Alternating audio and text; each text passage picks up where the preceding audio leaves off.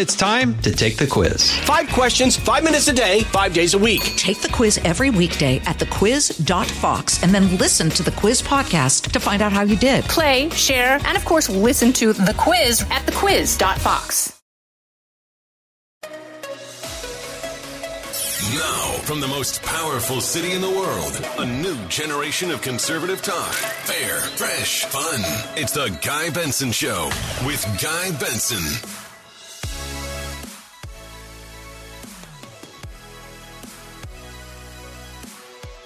It is Friday, August 19th, 2022. Happy Friday, and welcome in to the Guy Benson Show.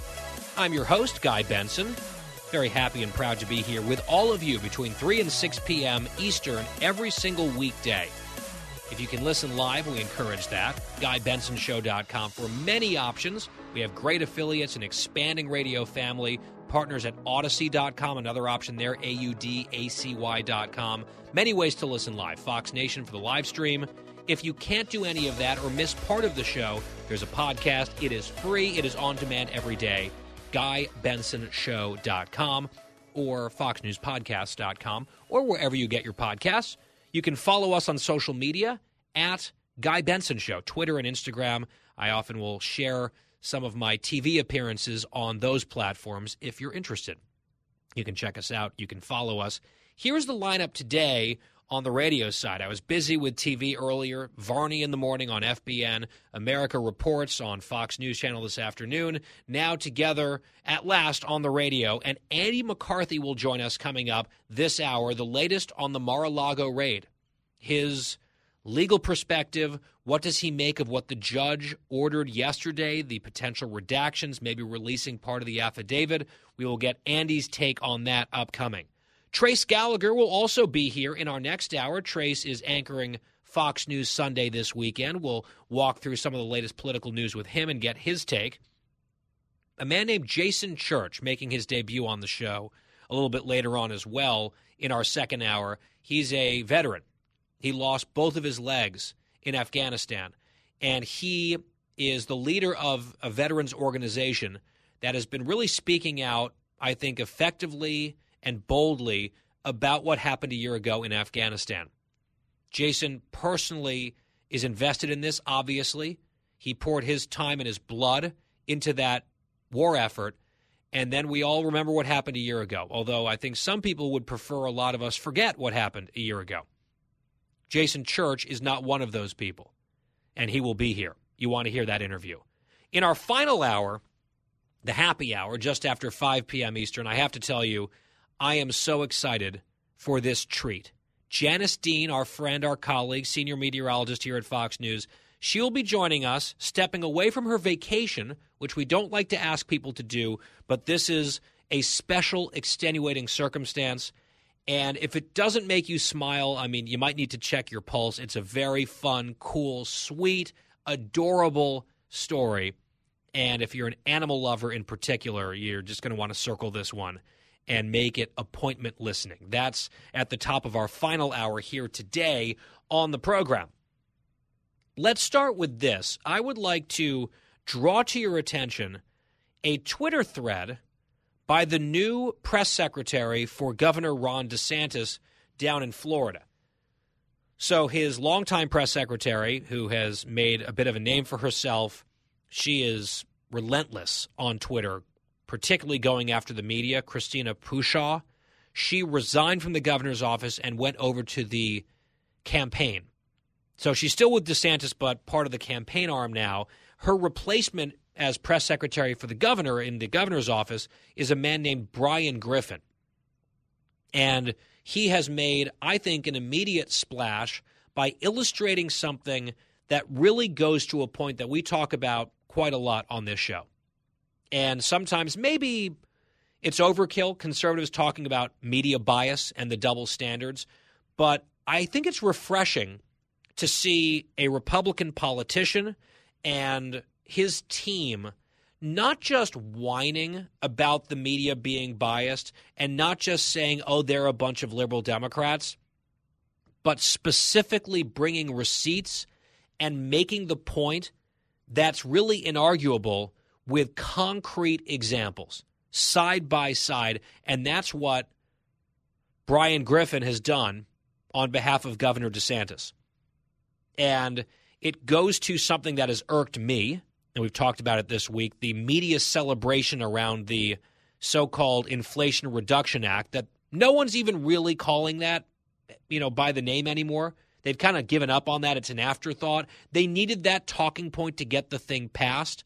It didn't really fool almost anyone. So then it quickly became the climate change bill once it was over the hurdle.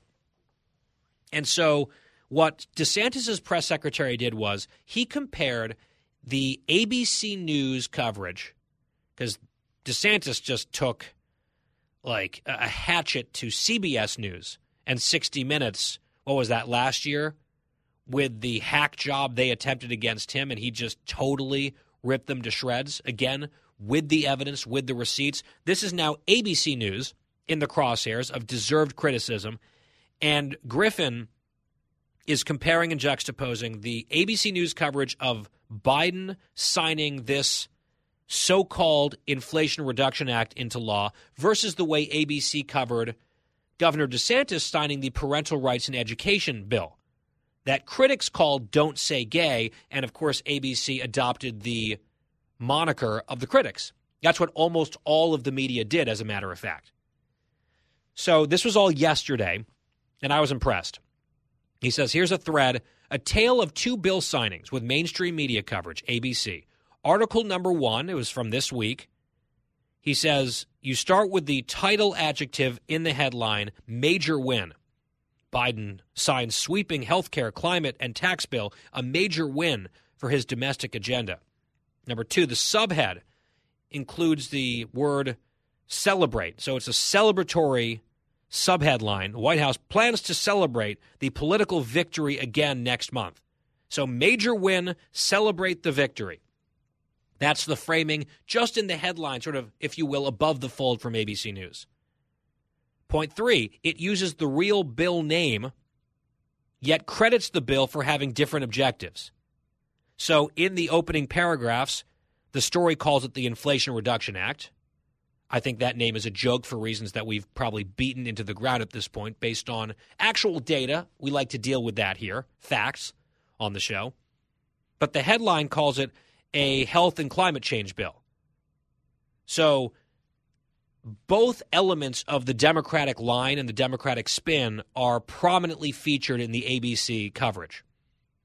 Then DeSantis' press secretary just screen grabs and screen caps a couple of the photographs that accompany their coverage from Getty Images. One is Speaker Pelosi with a giant smile on her face and a bunch of people, House Democrats surrounding her, cheering and smiling and clapping and thumbs up. Then you've got President Biden smiling, handing the pen that he used to sign the bill off to Senator Joe Manchin, who's grateful. Schumer's clapping, Clyburn's clapping, everyone's happy. Point 5, and this is dissecting the ABC News coverage via the new press secretary for Governor DeSantis. The story from ABC quotes 3 supporters of the bill and no perspectives from critics. And the story ends with 6 consecutive paragraphs of talking points directly from the White House, uncontested. The White House on Monday put out what it said would be the impact, and they go through literally, the White House said, according to the White House estimates, the White House said, the White House also claims. So the conclusion of the story, after quoting multiple supporters of the bill, none of the critics, they just repeat what the White House says. And as we've explained here, the White House has said things that are wrong about the bill. Quite a few things, actually, majorly wrong. Or at least could be contested or disputed, but that's not really the way that coverage went. And ABC, he also points out, went out of their way to note that Biden interrupted his summer vacation. Very big of him, very kind of him. He's back on vacation. He's going back to the beach tomorrow. Beach, 5-hour work week, no interviews, beach. But he came back to Washington for a few hours with all that carbon footprint to sign the climate bill, which is no longer the Inflation Reduction bill. Unless inflation goes down, and then they'll pretend that the bill is what is responsible for it, even though all the experts say it will be negligible at best. So that's Exhibit A. That's ABC News covering this bill signing this week from this president for their party. They being the Democrats and the media, they're all on the same team, as we've discussed before. Now, on the other side, Exhibit B. This is DeSantis' press secretary, Brian Griffin, I think making some strong points.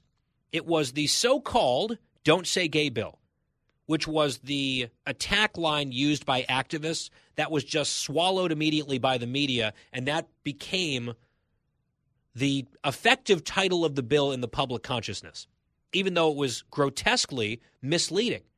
I had problems with the bill. I described them on the show.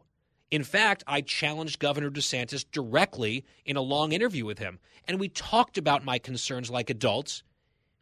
He was responsive to both of my critiques, and he actually persuaded me on one of them. But the media went straight to the misleading, inaccurate, don't say gay law. That's what they called it. So ABC News, of course, did that. Here's the headline. Right there in the title, the adjective controversial. Right, with Biden, it was political win, White House to celebrate. But in this case, Florida governor signs controversial Don't Say Gay bill into law. The subhead, says Griffin, is painfully obtuse. The bill bans lessons on sexual orientation or gender identity in some grades. Yes, that is technically true. Which grades are those, ABC News? It was K through 3.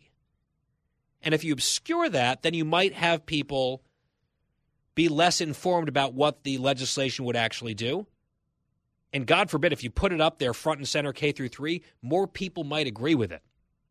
We'll get to some of the public opinion data on that here in a second. But right out of the gate, the headline, controversial, they use that word, and then they put in little, like scare quotes, don't say gay. With this, at best, incomplete subhead. And they are primarily, in their coverage, referring to the legislation as a misnomer in the headline and in the lead. Don't say gay. Dubbed the Don't Say Gay bill by critics. Yeah, including you, ABC News, because that's what you're using. You're not using the real name of the bill as you come out of the gate with your coverage. The image, right, the photograph from Getty Images that goes with this story, it's not a bunch of people cheering because they held an event with kids and families and everyone clapping and all of that. No, we did not get that. We got sort of this concerned/angry-looking Ron DeSantis making some gesture with his fingers as he talks into a microphone. That's the photograph that they use for him, sort of like a stock image of DeSantis. The story quoted 3 critics of the bill and 3 supporters, 9 paragraphs devoted to the critics' perspectives. So this was at least more balanced, unlike the other coverage of the Democratic bill, which was totally one-sided. So if you are a very perceptive person, you might be able to detect, if you just squint a little bit, a slight difference in the way these 2 issues were covered.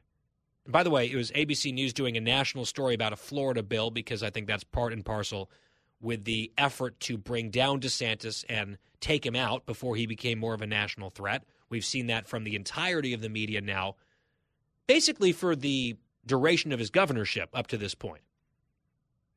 Now, what's interesting is, let's take a step back. Media bias can only get the Democrats so far. It helps. It's galling. It's frustrating as all hell.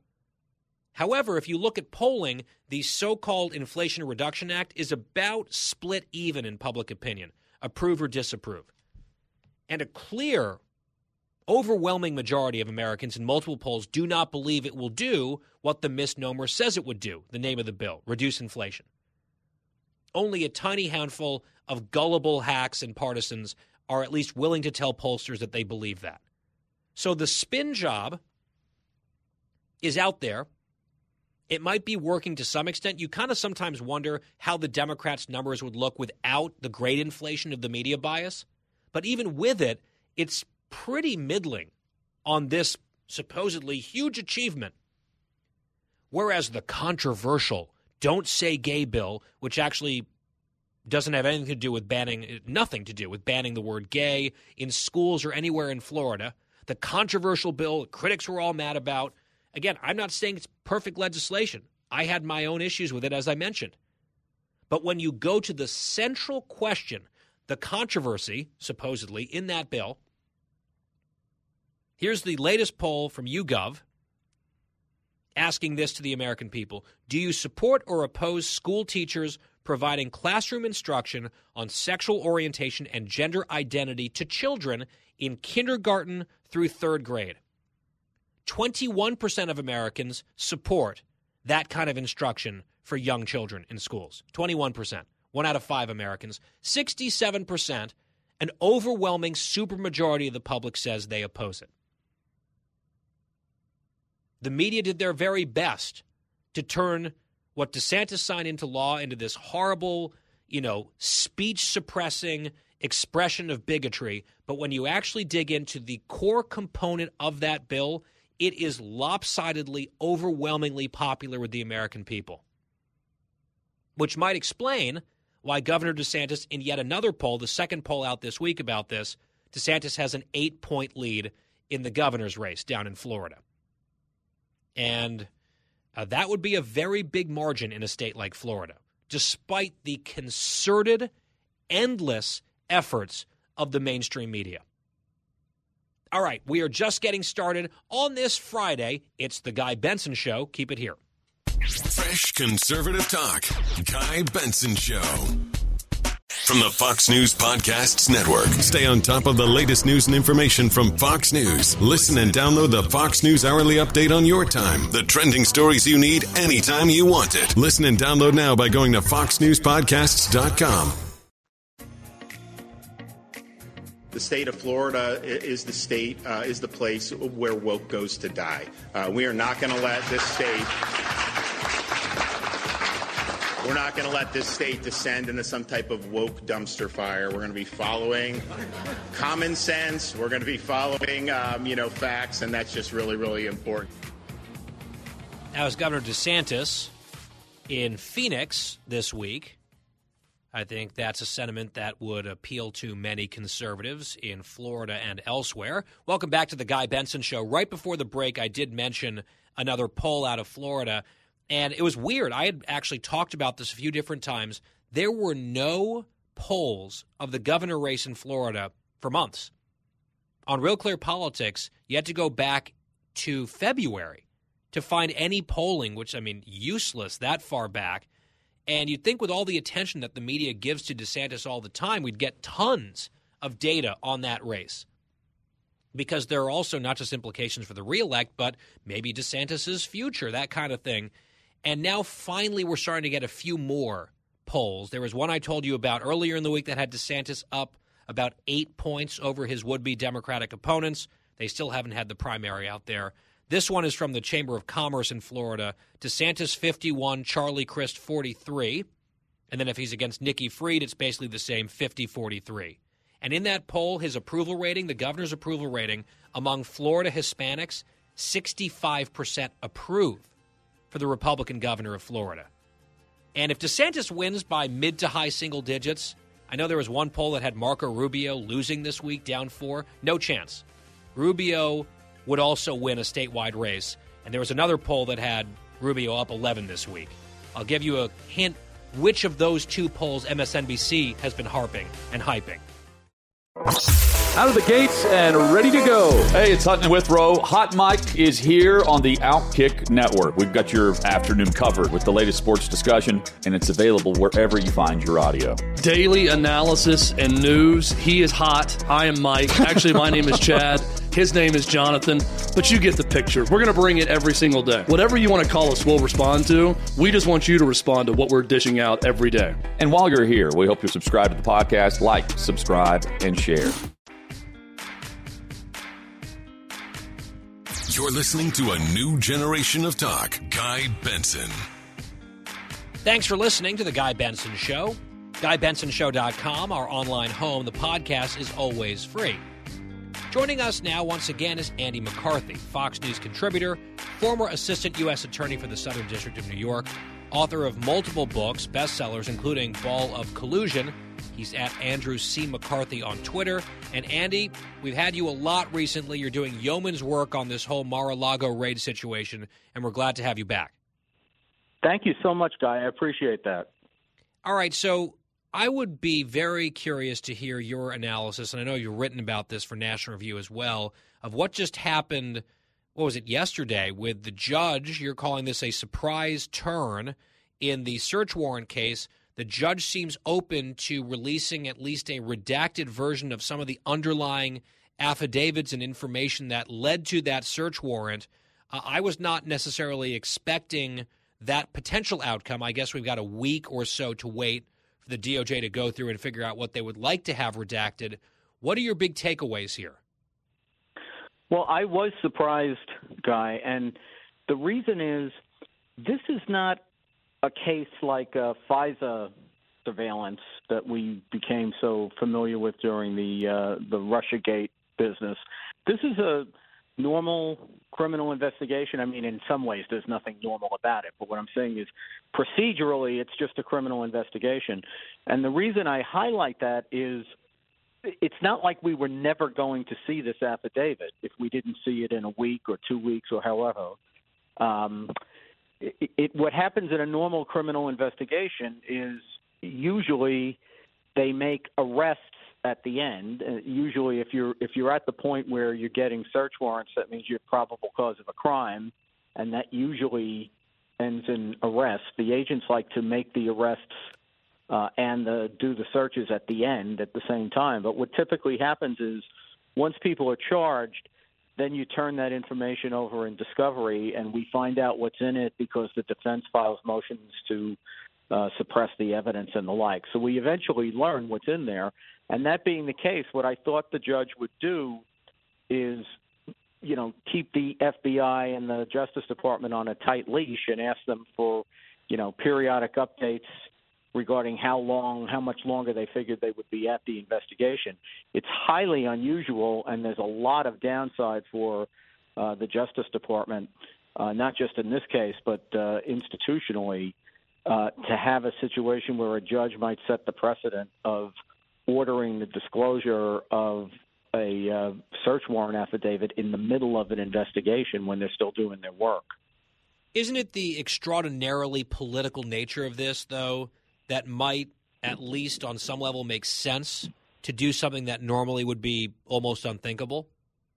Well, it makes the motivation to do it understandable, but the thing is the consequences don't change, and the precedent is a disaster. So, as far as the consequences are concerned, whether you have, a case that involves a high level of public interest or not, the fact is if you disclose the affidavit, it's going to expose the informants. And so why do you think the judge is willing to maybe go there? Again, we don't know exactly how this is going to pan out a week from now or beyond, but if you had to guess, why would the judge be dabbling in this kind of precedent setting that would be, in your mind, harmful to other cases down the line? Yeah, I don't think he's thinking enough about that. I think he's motivated in part, Guy, by what you just mentioned, which is the unusual nature of this case and the high level of public interest in it. And I'm afraid he's also, in part, reacting to the very curious thing in this case where he previously was assigned work in another case involving Donald Trump, and I believe it's the lawsuit where they're trying to hold Hillary Clinton liable for defamation.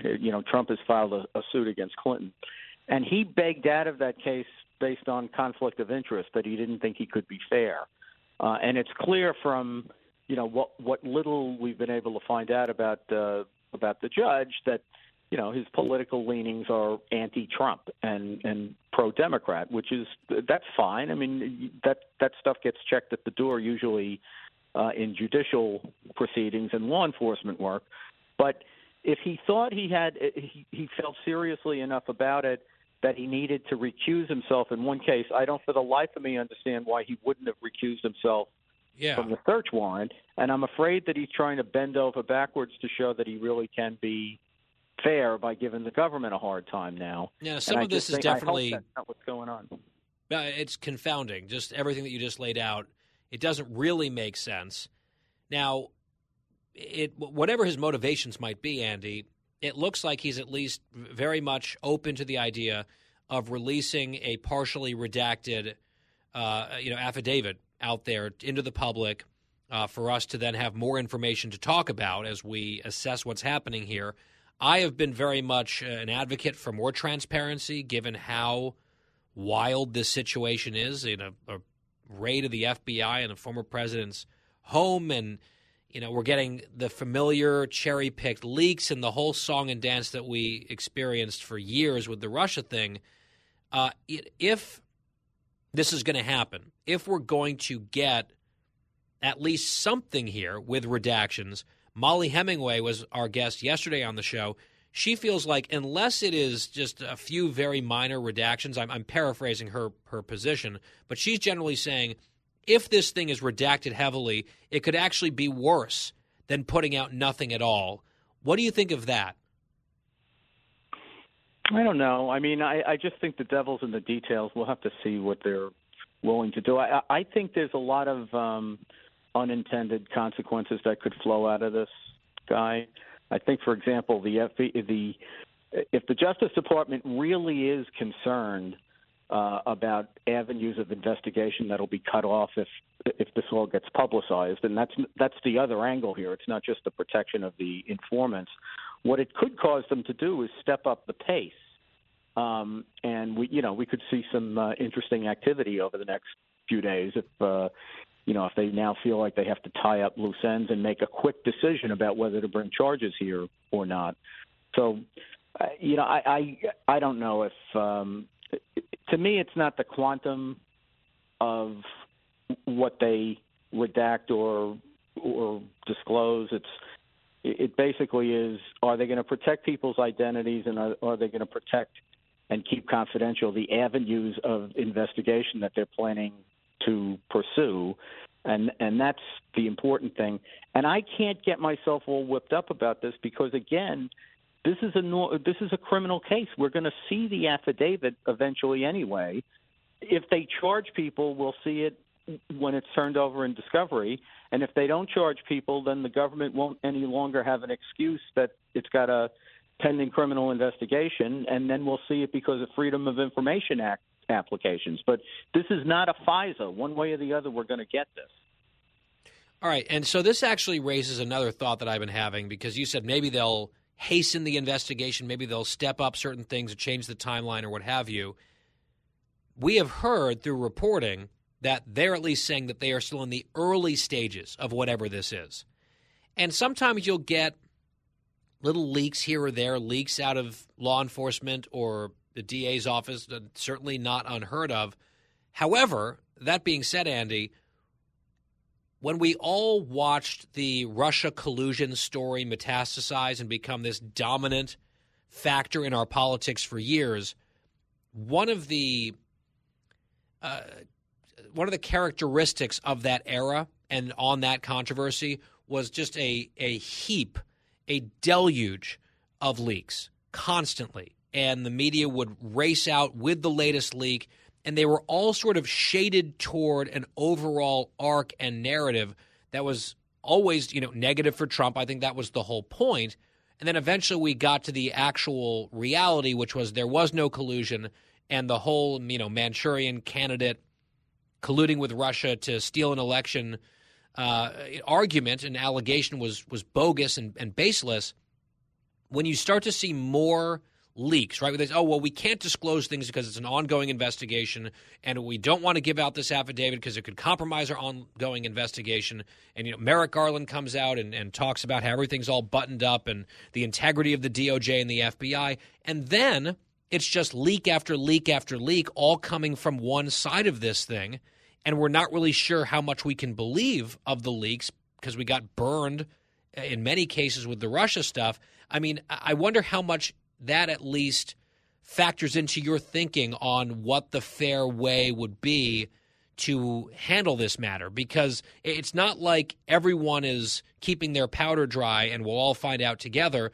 There has been, again, a whole program of leaks that seem to let the public know little tiny snippets that whoever these people are want us to know, and it's not a complete picture. Again, this is not necessarily unusual, but it does seem kind of one-sided and probably seems unfair to a lot of people.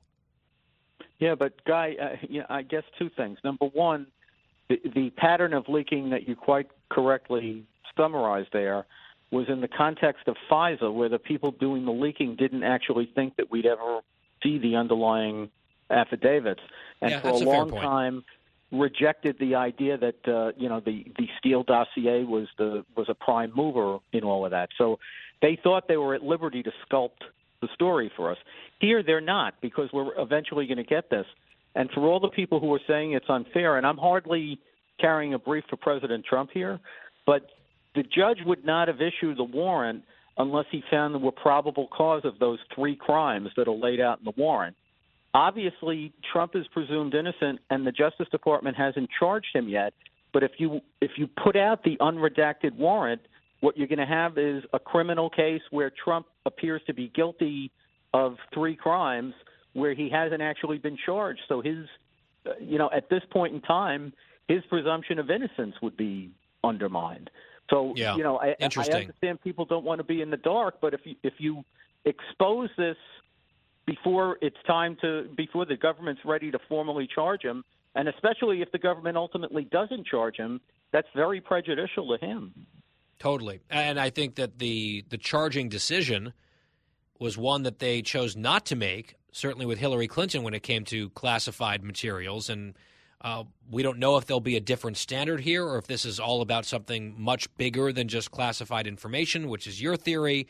I guess in the meantime, it's just more speculation here, and the speculation might get more fodder about a week from now if that timeline holds up and if the redactions reveal or allow anything to be revealed useful as we move forward. Andy, I want to ask you one more question, totally unrelated, although it does go to a similar theme here, which is the politicizing of the Justice Department. I saw a statement that was put out by DOJ in response to some disturbing threats that have been made against a children's hospital in Massachusetts that is offering what supporters call gender-affirming care for kids who are trans, sex reassignment, whatever you want to call it, hormones. Obviously, this is a cultural flashpoint, a lot of controversy around this. A lot of the data is kind of the jury's out, and some European countries are actually clawing back on some of the so-called progress on this stuff. Setting aside the politics of it and the heart of that controversy, it's totally unacceptable to issue violent threats against anyone, including this hospital. So the U.S. Attorney and the DOJ put out a blistering statement about those threats. Okay, fine. What I've seen some conservatives point out is that there's a dearth, a lack of any similar indignation in public comments or a press release or whatever about a series of actual terrorist attacks against pro-life or anti-abortion pregnancy centers, which we've seen across the country. And you might have some knowledge on this or some insight into this, given your background as an assistant U.S. attorney, as a federal prosecutor. Who makes the decision about what gets put out into public? When does the DOJ publicly make its umbrage known, and when do the people in charge decide not to say anything and just conduct an investigation? Because I guess the critique here is that the DOJ is signaling publicly that they're very angry about these politically motivated threats over here, and there has been at least allegedly nowhere close to a similar series of public pronouncements about bona fide attacks that might be sort of coming from the other end of the political spectrum. What do you make of that? I think, Guy, that the Justice Department should stay out of the messaging business. Who cares that they're angry and upset? I don't think anyone believes them anymore. It's a crime to threaten to do harm to someone, especially if you use facilities in interstate commerce like phone lines and the mails and the like. So if that is really going on, charge people. Then you don't have to get into this whole political messaging mess. The cases will speak for themselves. But the Justice Department's not supposed to speak unless it's ready to actually formally go to paper and charge somebody. And after their history that we've had in the last less than 2 years, where the last time we heard that terrible, dangerous threats were being made, it turned out that they were upset over parents who were quite rightly, in my view, protesting the woke indoctrination in the schools. And it turned out that they weren't threats. This was dissent about what was going on in the schools. I don't believe them when they say there's dangerous threats. And if there are dangerous threats, they can charge people. So let's see them charge them. Put your money where your mouth is and file a complaint. Yeah, I think what the answer that you just gave underscores why there's a lot of mistrust right now. And I know some people would like to wish away that mistrust or say it's all misguided or, weird fever swamp stuff. It's not. And there's one example after another. I think you just put that very well. We've got to leave it there, though, Andy. We always appreciate your time. Fox News contributor, former federal prosecutor Andy McCarthy on The Guy Benson Show. Andy, thanks. Thanks, Guy. Have a great weekend. You too. Back with more after this short break. The Guy Benson Show. More next.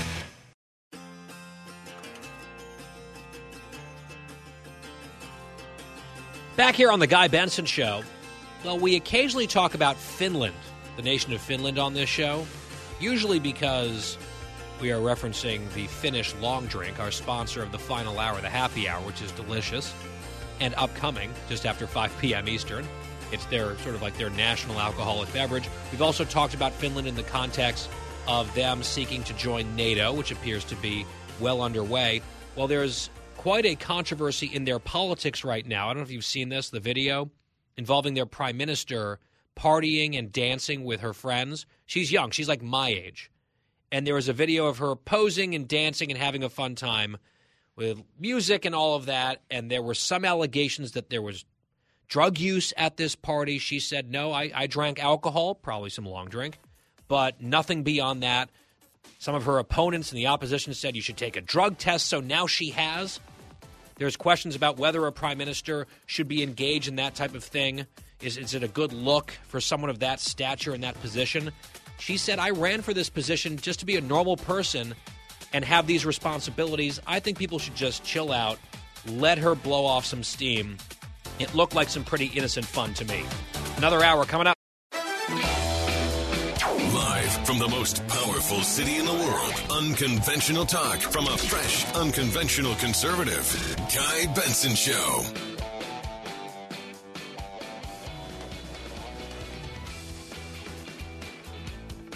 It's a brand new hour here on The Guy Benson Show, our second of 3.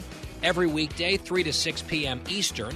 GuyBensonShow.com, our online home. You can also catch our podcast right there or elsewhere, wherever you get your podcasts. It is free of charge every day on demand.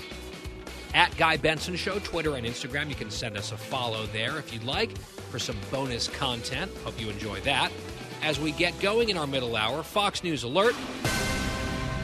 The Dow closing out the week in the red, shedding 292 points today, closing at 33,706. With us now is Trace Gallagher, our colleague, Fox News anchor, chief breaking news correspondent here at Fox. And also this Sunday morning, he'll be hosting Fox News Sunday. You can check your local listings for that on your local Fox station. Then it replays later on the news channel during the day. Trace, it's great to have you here. Guy, great to be here. Thanks for having me. I want to start with the response to a poll that NPR put out, National Public Radio. They asked the American people on the issue of immigration, is there an invasion at the southern border? And I'm asking about this just because it feels like, aside from our network and a few other places, and of course our colleague Bill Malugin, who's also based out there in L.A. with you, who covers the border so consistently, a lot of other news outlets aren't really covering the border crisis all that much. And yet when NPR asks the American people, is there an invasion at the southern border, A majority of Americans say yes. Only 19% of Americans disagree with that. Even more Democrats agree completely or somewhat more than disagree with the characterization of this border crisis as an invasion. It just kind of feels like there's a disconnect between what's happening, the general perception of the American people, and the amount of coverage, at least for now, being devoted to it. I wonder if you agree with that assessment and just sort of the canyon here that I'm describing. And if you do, what's behind it? Well, I think it's fascinating when you look at these numbers, guys, that nobody's covering it. I mean, CNN and MSNBC, the New York Times, the Washington Post, the major papers, the major network affiliates are not covering the border at all. I mean, if there's some kind of major movement, they'll cover it for a few seconds, but nobody's covering it. And you look at these numbers, and yet there are, 40, like you said, more Democrats, 40% are saying there is an invasion at the border than are against. So they're getting this from somewhere. I mean, somebody believes there's a problem at the border. Republicans, 76%.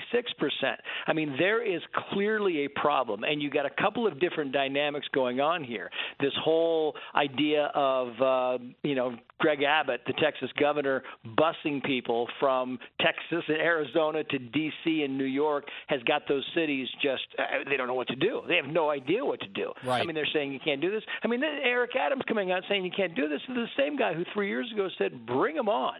Anybody who wants to come is welcome to come here. These are sanctuary areas, sanctuary states, and sanctuary districts, and you think you're complaining because they're sending illegal immigrants? There are 2 million encounters plus since Joe Biden has been president, and New York is complaining because 900 migrants have been bused to their city. We had a guy just a short time ago was doing Martha's show, and he said his son was killed or had an overdose of fentanyl back in 2019. He's 16 years old at the time, and I said, what's the solution to this? And he said the solution is get rid of the 87,000 IRS agents that this new bill is proposing and get 87,000 Border Patrol agents, and we will save tens of thousands of lives. And not just lives. These are lives of young people. And I think people are finally starting to realize that this is a major problem happening on the border, and it affects everybody. It affects everybody, and there has to be a way to get these people, legally in this country faster maybe, but there has to be a way to shut down that border. And there was, 2.5 years ago, and Biden decided he was going to stop it. That's right. They lifted all of those successful policies for the most part, and we're seeing the outcome, the consequences of those decisions. Our colleague Bill Malugin tweeting yesterday, quote, the bodies of 18 migrants have been found in Maverick County, Texas so far this month, averaging 1 per day. So you've got migrants dying in the dangerous journey to come here, drowning in rivers. There's rampant criminal activity. We had that horrible incident with the tractor trailer filled with then dead bodies, and they were just abandoned by the cartels. Then the fentanyl issue that you mentioned, 100,000 Americans died. I believe it was last year alone, fentanyl overdoses. It's just like flowing in through the southern border. I know a lot of people feel like it's cruel to enforce our laws and enforce the border, and it's very compassionate to just be a welcoming country. But if you abandon the rule of law, I don't know how you can describe this human suffering and death as anything other than cruel. I mean, that's just my sense of it. And even if we're the only ones really covering the issue, Trace, we have great ratings. We're number one. I'm grateful for all of that, and we've got a fabulous audience. The audience still does not represent whatever it is, a majority of the country, right? A majority of Americans are somehow intuiting that this is happening despite basically the blackout from so much of the media. And you sort of wonder what these numbers might look like if there was even some semblance of accurate reporting out there on the issue. Now, that'll be definitely Please, go ahead. On this thing. I mean, I started my career covering the border. My first job was in Yuma, Arizona, in television, in Market 186, 30-plus years ago. I've been covering this same story for 30-plus years. And for anybody on the left to say that they care about these people, they don't care about these people. If they knew what they went through to get from southern Mexico or Guatemala or Honduras to get through and up through Mexico to the U.S. border and to make it across with the human trafficking and the drugs and the rape and the things that these people are put through, they would stop. They would build that wall and tell them that America is not, because they are facing a perilous journey. And it's 116 degrees right now on the border as we speak, and there are people that are trying to bring their children across, and people don't seem to care. And that's the whole point of this thing is there has got to be a better way to get more people in legally, but this is not the way to do it. This is not the way to horrifically treat those people trying to come north through that journey when, it incentivizing is extraordinarily. Yeah, you're incentivizing. You're telling them to come, and you're telling them to make that journey, and that's exactly what's happening. And with social media, everybody knows it. Yeah, it's inhumane. It might be done in the name of being welcoming, but it's inhumane, it's dangerous, it's callous, and it's wrong. And it's why we talk about it so much here, just at least trying to make a dent in the conspiracy of silence in so much of the rest of the news media. Trace, you're going to be anchoring, as I mentioned, Fox News Sunday coming up this Sunday morning. A lot of attention being paid to comments from the Senate Minority Leader Mitch McConnell. I addressed this earlier on America Reports on TV. Here's what McConnell said, sort of assessing the state of the midterms in Cut 21. I think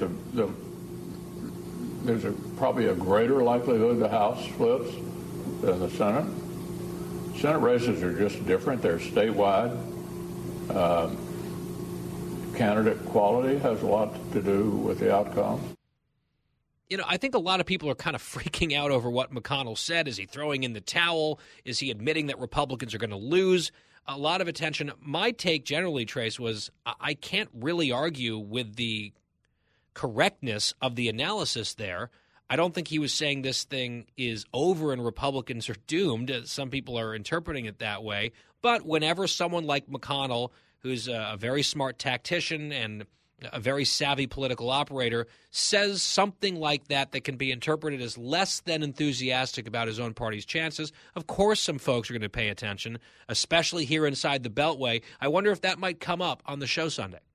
Oh, it's going to come up because, Mitch McConnell is also very good at one thing. He's very good at getting ahead of things. So he's trying to tamp down expectations because, quite frankly, the numbers don't look great. I mean, you look at Arizona, and Mark Kelly is up, he's up 8 points in Arizona. That was going to be a tight race. He's gone against Biden on this whole border thing, and Mark Kelly is doing well. You look at the Wisconsin race, and Ron Johnson is not doing as well. I mean, he's still arguably within the margin of error, but and people talk about the enthusiasm gap and stuff. Yeah, I mean, the polls are pretty good these days in these Senate races because they're so local and they're pretty good at getting to the heart of why people are upset and what they want. And Ron Johnson being down 4 points at this point is a big concern. And so you have Mitch McConnell coming out and he's saying, listen, we're going to take the House, which they are. I think the Republicans are going to take the House. The Senate is a big, big question, and it's hard to understand how it is that these senators, these Democratic senators, are running ahead of Joe Biden's numbers. And maybe because it's the fact that they're running away from Joe Biden. I mean, they're running away from Joe Biden. Even in California, guy, where you're like 40% of Californians do not want Joe Biden to run again. You think that's astounding. I mean, these numbers coming out, you're like, okay, senators and politicians, the list keeps getting longer and longer, 16, 17 politicians saying, you know what, they've been asked about Joe Biden. They're running away. We have video of some of these candidates that are running through airports so they don't have to answer the question of whether they please, no Joe comment. Biden. Don't ask me about the President of the United States who's a member of my party. Thank you very much. Got to catch this flight.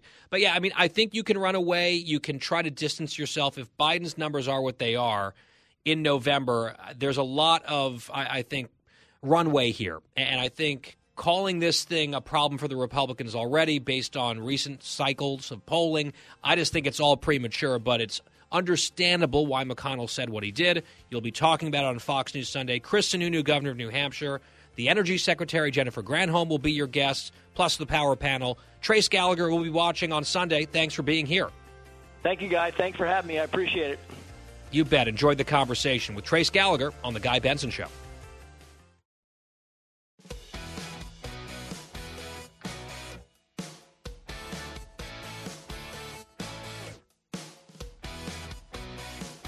I'm Guy Benson. We're back on this Friday. So I saw some headlines out of Wisconsin that Milwaukee and their public school system was going to lift the mask mandate and go mask optional based on the CDC COVID level or like threat level assessment, which I guess is moderate or medium. It's meaningless to me. These CDC levels should have nothing to do with mask mandates that don't work regardless.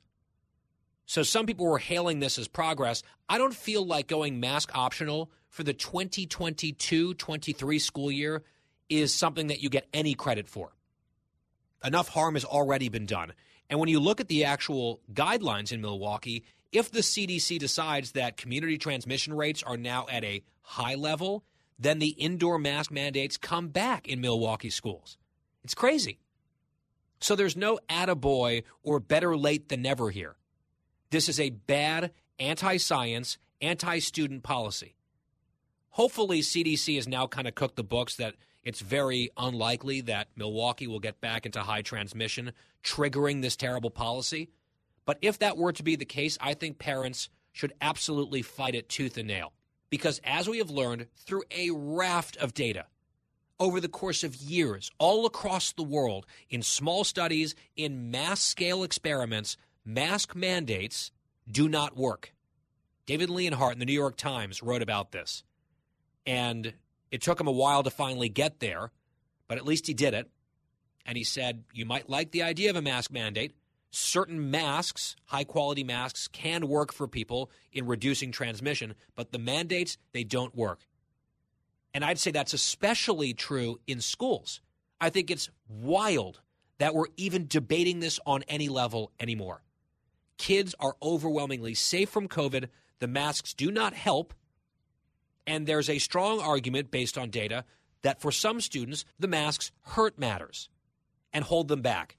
So that's Milwaukee. Meanwhile, a new study out of Sweden, a country that was widely criticized for their approach to COVID, like, oh, they're just going to let it rip and the death and destruction and misery will be unparalleled. And Sweden actually came out overall okay. I know some people will say, well, you look at some of the other Scandinavian countries. Well, just compare Sweden to any number of other places, including in the United States, and look at their approach and look at their outcomes. And I think that they stand up pretty well, especially on this front. The study out of that country shows that there was no learning loss for primary school-aged kids in Sweden.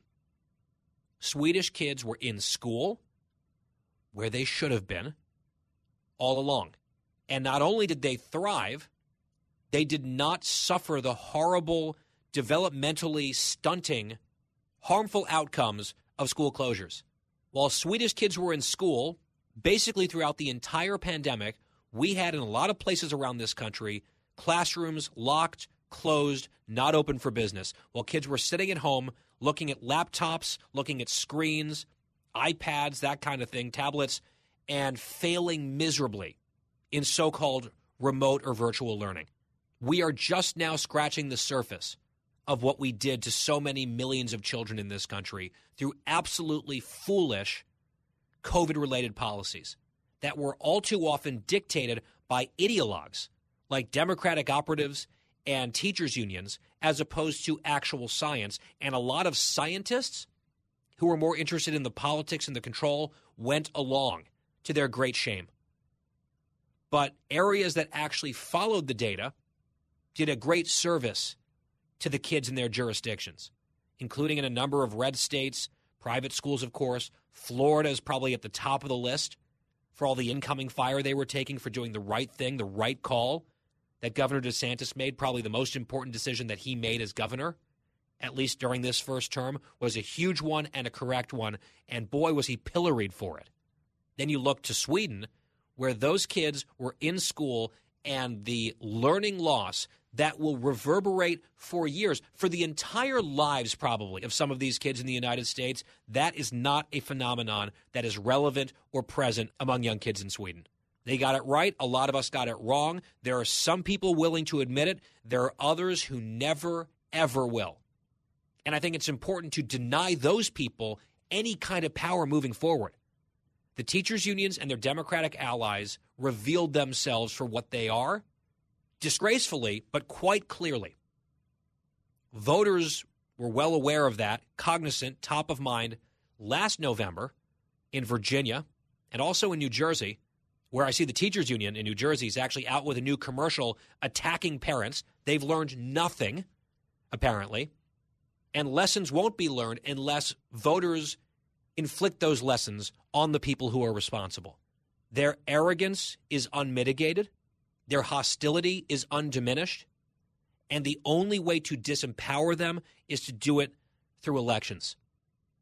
And I hope parents are still paying attention to this, because it was a crucially important issue for years. And we can't just say, okay, well, that's over. There has to be some accountability. And speaking of accountability, we will turn our focus back to Afghanistan and the one-year anniversary of that chaotic disaster of a withdrawal with a guest that you want to hear from. That's next on The Guy Benson Show.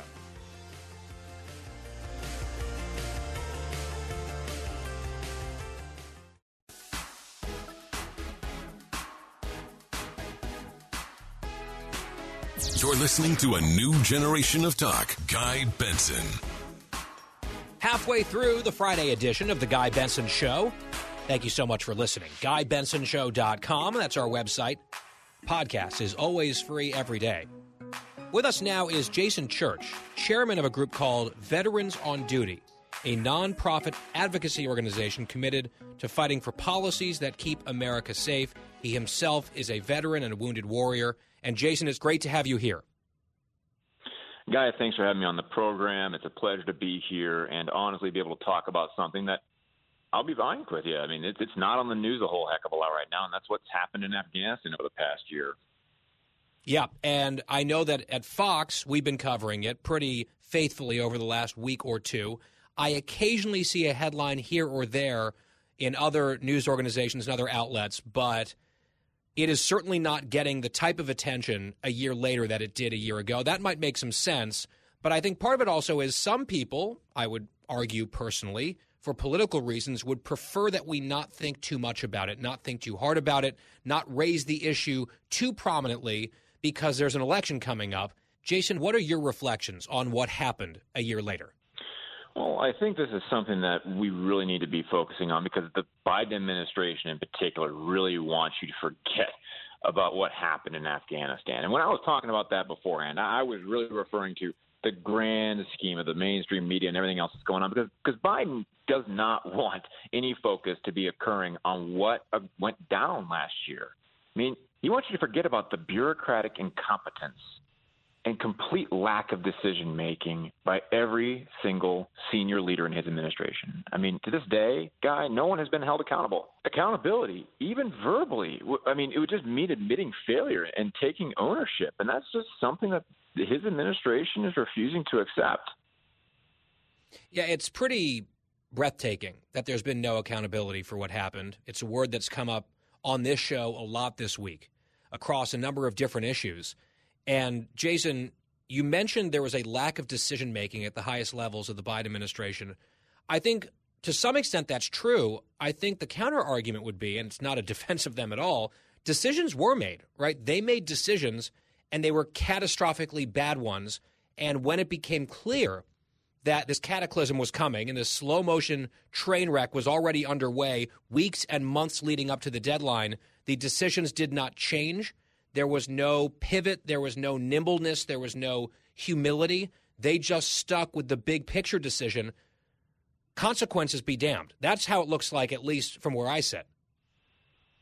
Guy, I think you're spot on here. It was obvious that the Biden administration wanted to withdraw from Afghanistan. They had signaled that for months, but instead of actually putting a plan in motion that would have allowed for U.S. personnel to get out, whether they be military or State Department or civilian people who are working in Afghanistan. Let's remember here, Guy, this was a country that we had helped build for 20 years, whether it was a good idea or a bad idea. I mean, I don't care. The fact is that we were there for 20 years, and when you see at this point the fact that you want to withdraw becomes a paramount objective. If you're the commander-in-chief, I would hope that you wouldn't just pass the buck off to a few bureaucrats to execute this mission.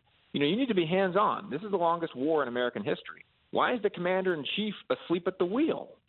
So when we saw what was going on last year, I think a lot of veterans, myself included, really struggled because we saw a lot of the work that we had put in go completely to waste. I mean, Guy, I left 2 legs back there in that country. All right, and I've left friends back there, and I know countless others who have sacrificed much more than myself, even their life.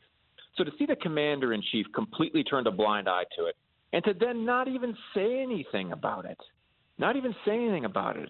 is just disheartening, certainly as an American, but more so as a veteran. Well, hang on, Jason. He did say at the time that everything that went down was an extraordinary success. Those were his words. I mean, would you prefer him to gaslight you and say it's a big success, or would you prefer him to say nothing? Well, you know what? At the end of the day, I'd rather him call it what it is, and it was a disaster. He should take accountability and go out and say it. I mean, inevitably, you need to be able to say what needs to be said. Sometimes being the commander-in-chief is not an easy job. That's why it's a very hard job for, quite frankly, anybody to get, is because of the difficulty and the honesty required for the job.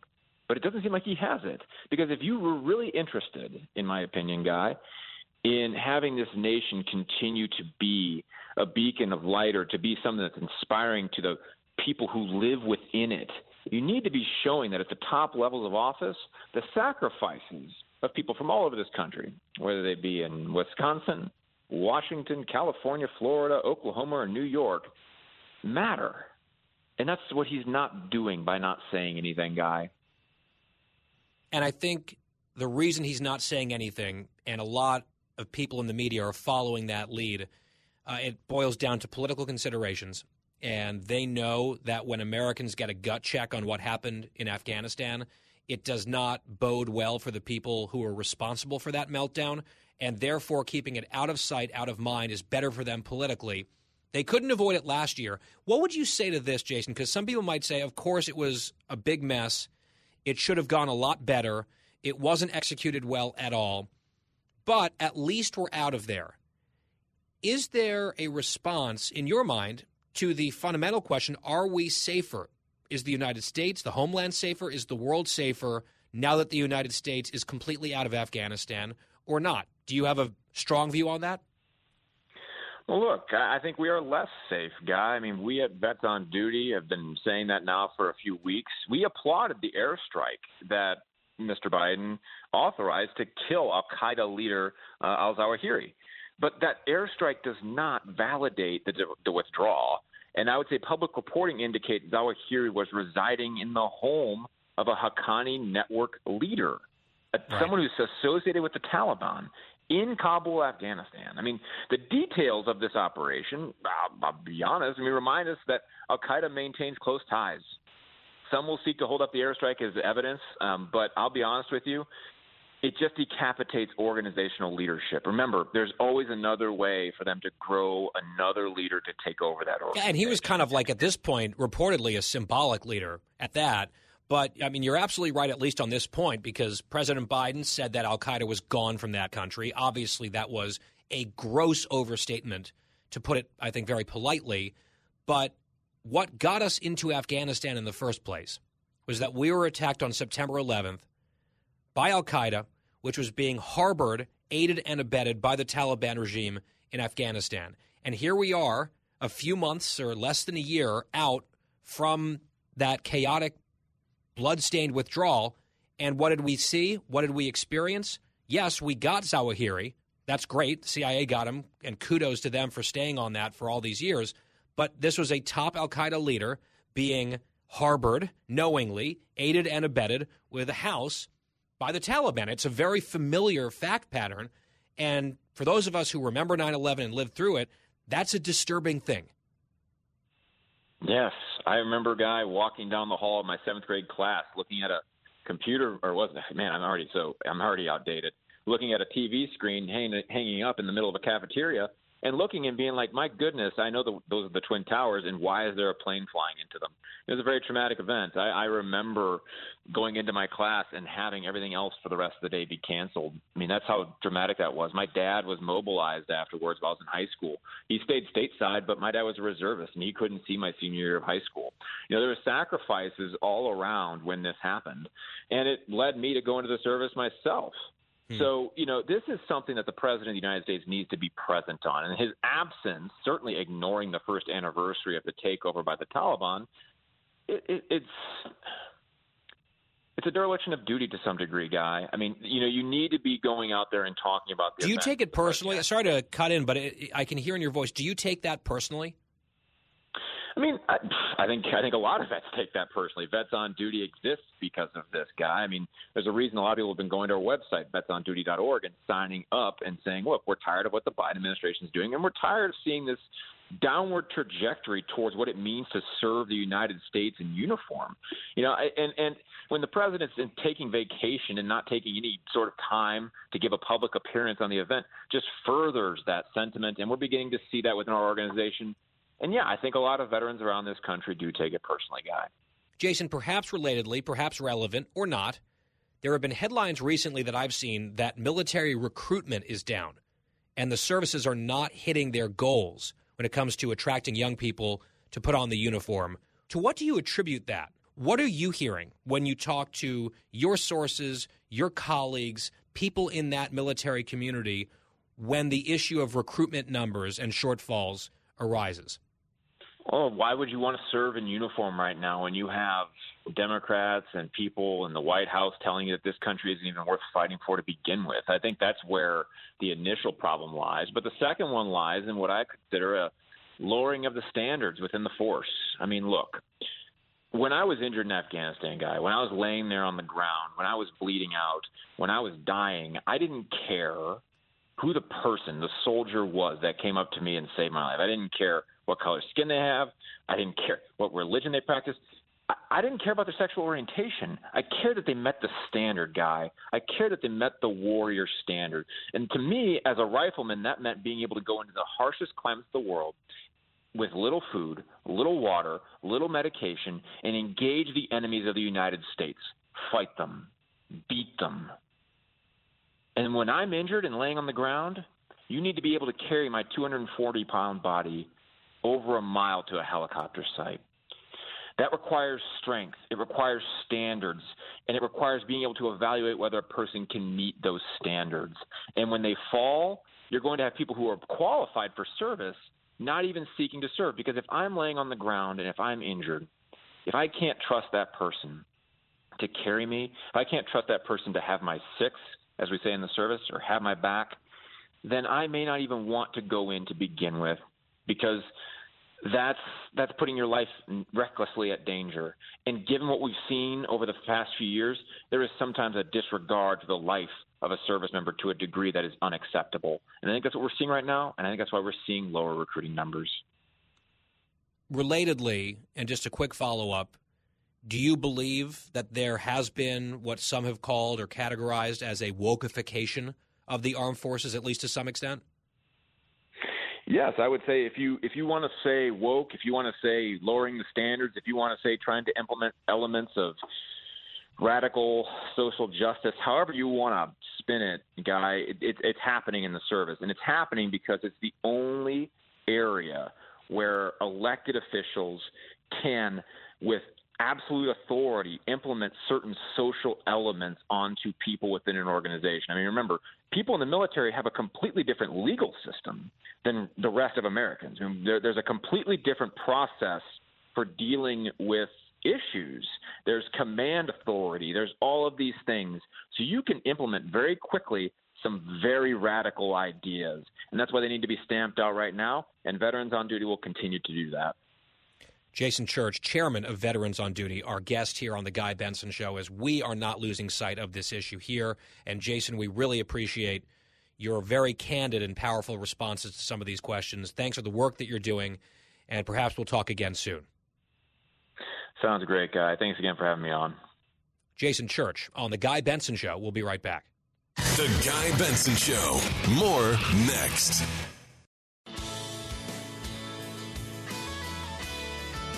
It's the Guy Benson Show. We are back.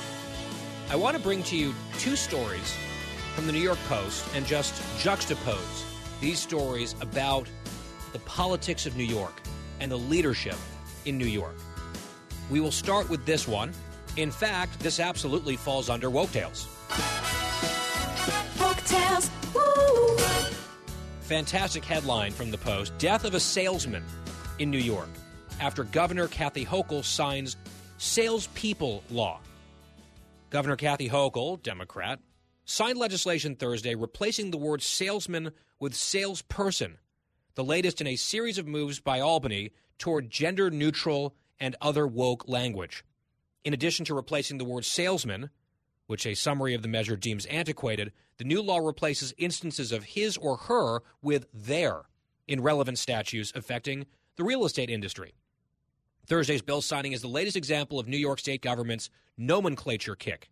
Another bill, sponsored by two Democrats in New York, approved by Hochul on Wednesday, removes gendered references to office holders in local legislative bodies, like councilmen, and other new laws scrap terms like inmate in favor of incarcerated person.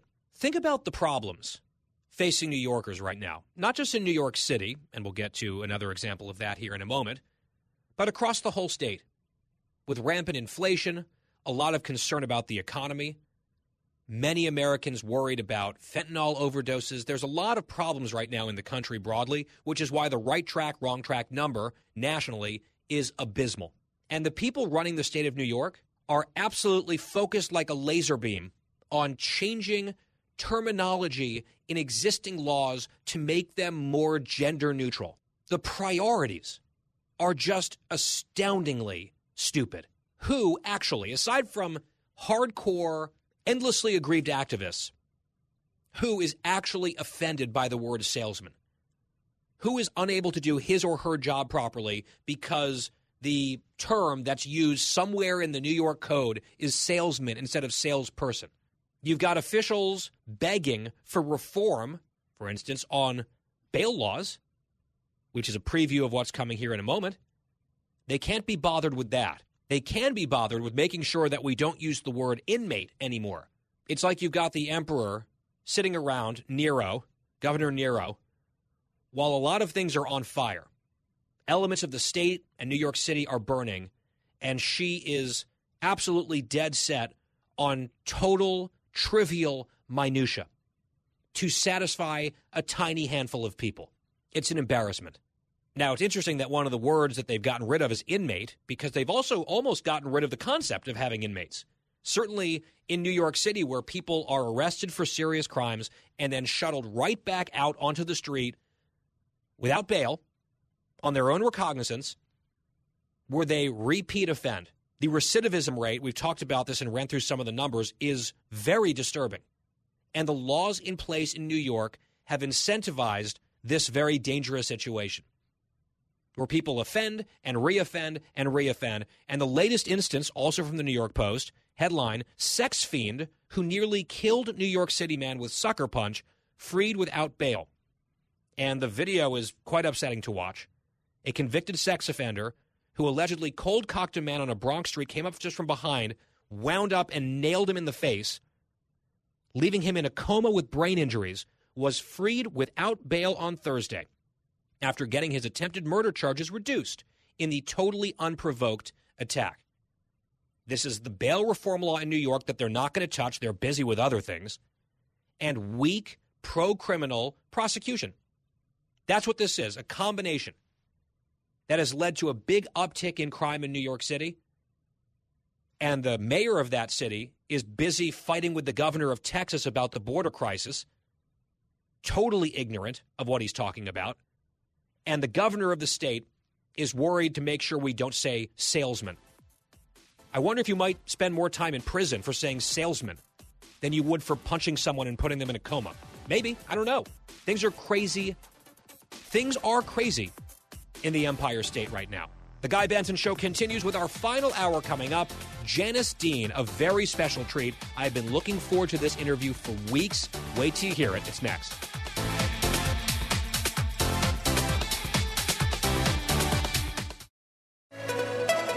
It's 5 o'clock in the most powerful city in the world, Washington, D.C. It's time for the Guy Benson Show Happy Hour, sponsored by the Finnish Long Drink. Finland's most popular alcoholic beverage has come to America. Visit thelongdrink.com. And now, here's your host, Guy Benson.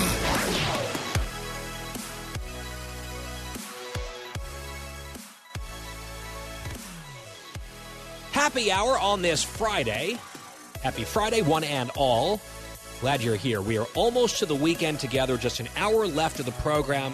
Thank you for spending it here with us. GuyBensonShow.com, that's our website. Our podcast is free every day, including Bonus Benson on the weekends. GuyBensonShow.com, FoxNewsPodcasts.com, or wherever you get your podcasts. You can also follow us on social media, Twitter and Instagram, at Guy Benson Show. And the Happy Hour, sponsored by the Finnish Long Drink. Refreshing and delicious. I recommend it. As I have for years, I'm a customer. And if you haven't tried it yet, maybe give it a shot. TheLongDrink.com is their website. They have really exploded across the country. Hugely popular, gaining popularity. TheLongDrink.com. Always drink responsibly. 21 plus only. And here in our final happy hour of the week, one of the happiest people I know, Janice Dean, senior meteorologist here at Fox News, New York Times best-selling author, most recently of Make Your Own Sunshine, also host of the brand new Janice Dean podcast. And Janice, it's great to have you here. Thank you for having me, my friend. So I just have to say a couple things real quick. I want to thank you because I know you're off this week and you are pulling a very special favor for us to join us here on the show, but it is for good reason. And before we get into that specific reason that I have been just chomping at the bit to discuss with you in a public forum, because we've been offline texting so much about it, I just want to tell you a story and have you guess something.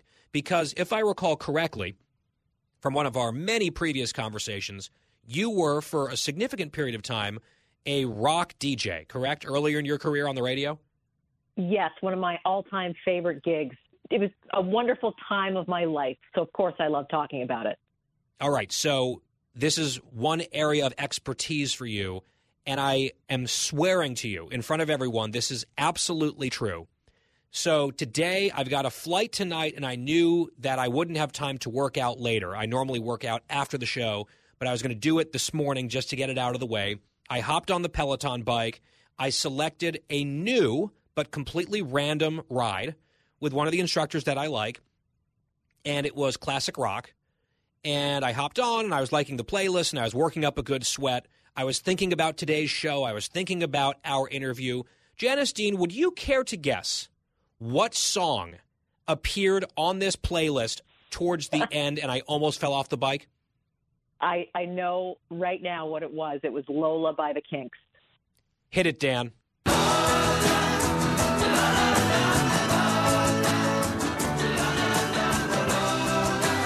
Janice, I had not heard this song probably in years. And now here we are, getting ready for this interview, and now we're having it. We're having this conversation.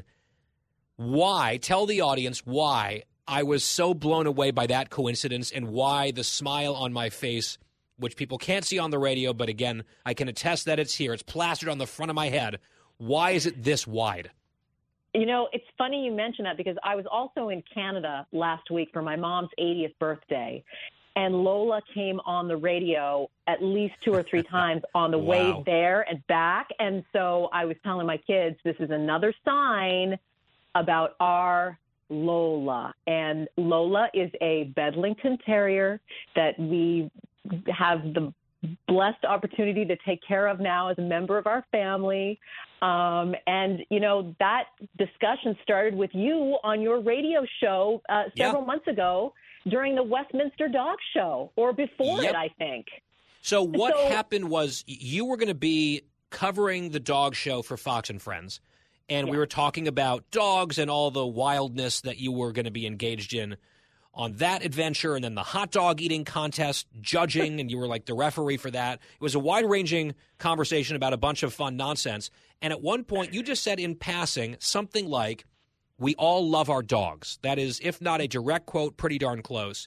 And then I was curious, I would love to know what kind of dog Janice Dean has, because I'm sure that's a very, very happy dog. So I asked you, what kind of dog do you have?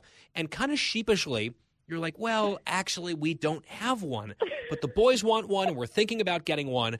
And I said, I hope I didn't just embarrass her, because I didn't want to, call her out. That wasn't my intention. And I just immediately, reflexively, started proselytizing to you about my dog and his breed, a Bedlington Terrier, sweet little Roy.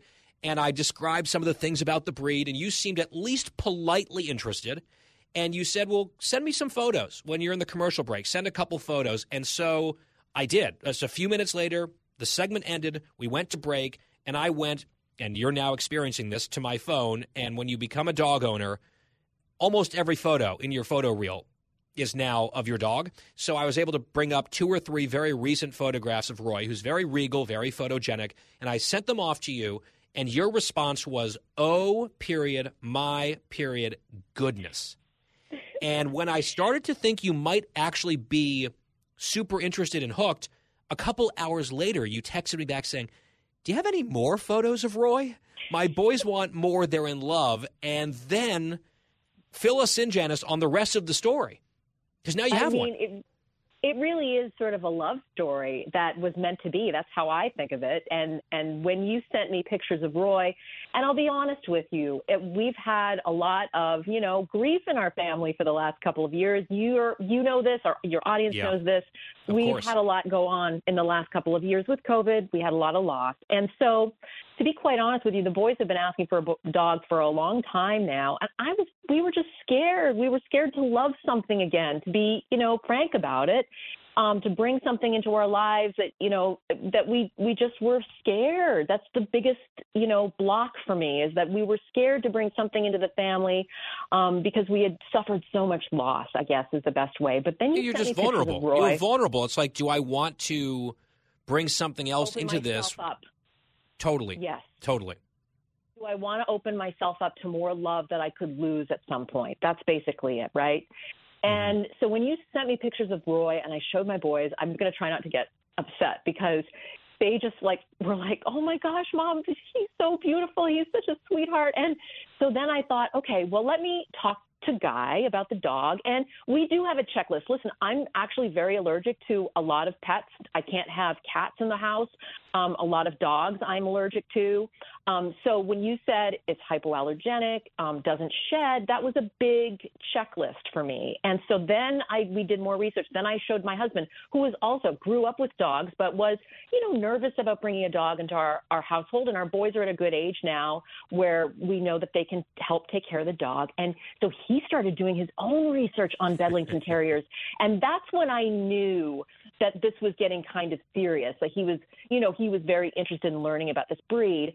And then, your groomer, your friend, introduced us to a breeder named Lori Friesen. Go ahead. Just to jump in with this, and it's amazing how it went from not really sure this is the right time to total infatuation. I mean, it ramped up very quickly, right? Like if it were a human relationship, you might say, well, maybe tap the brakes a little bit here. Don't propose just yet. But I think once you saw Roy and started doing your research, it just felt right.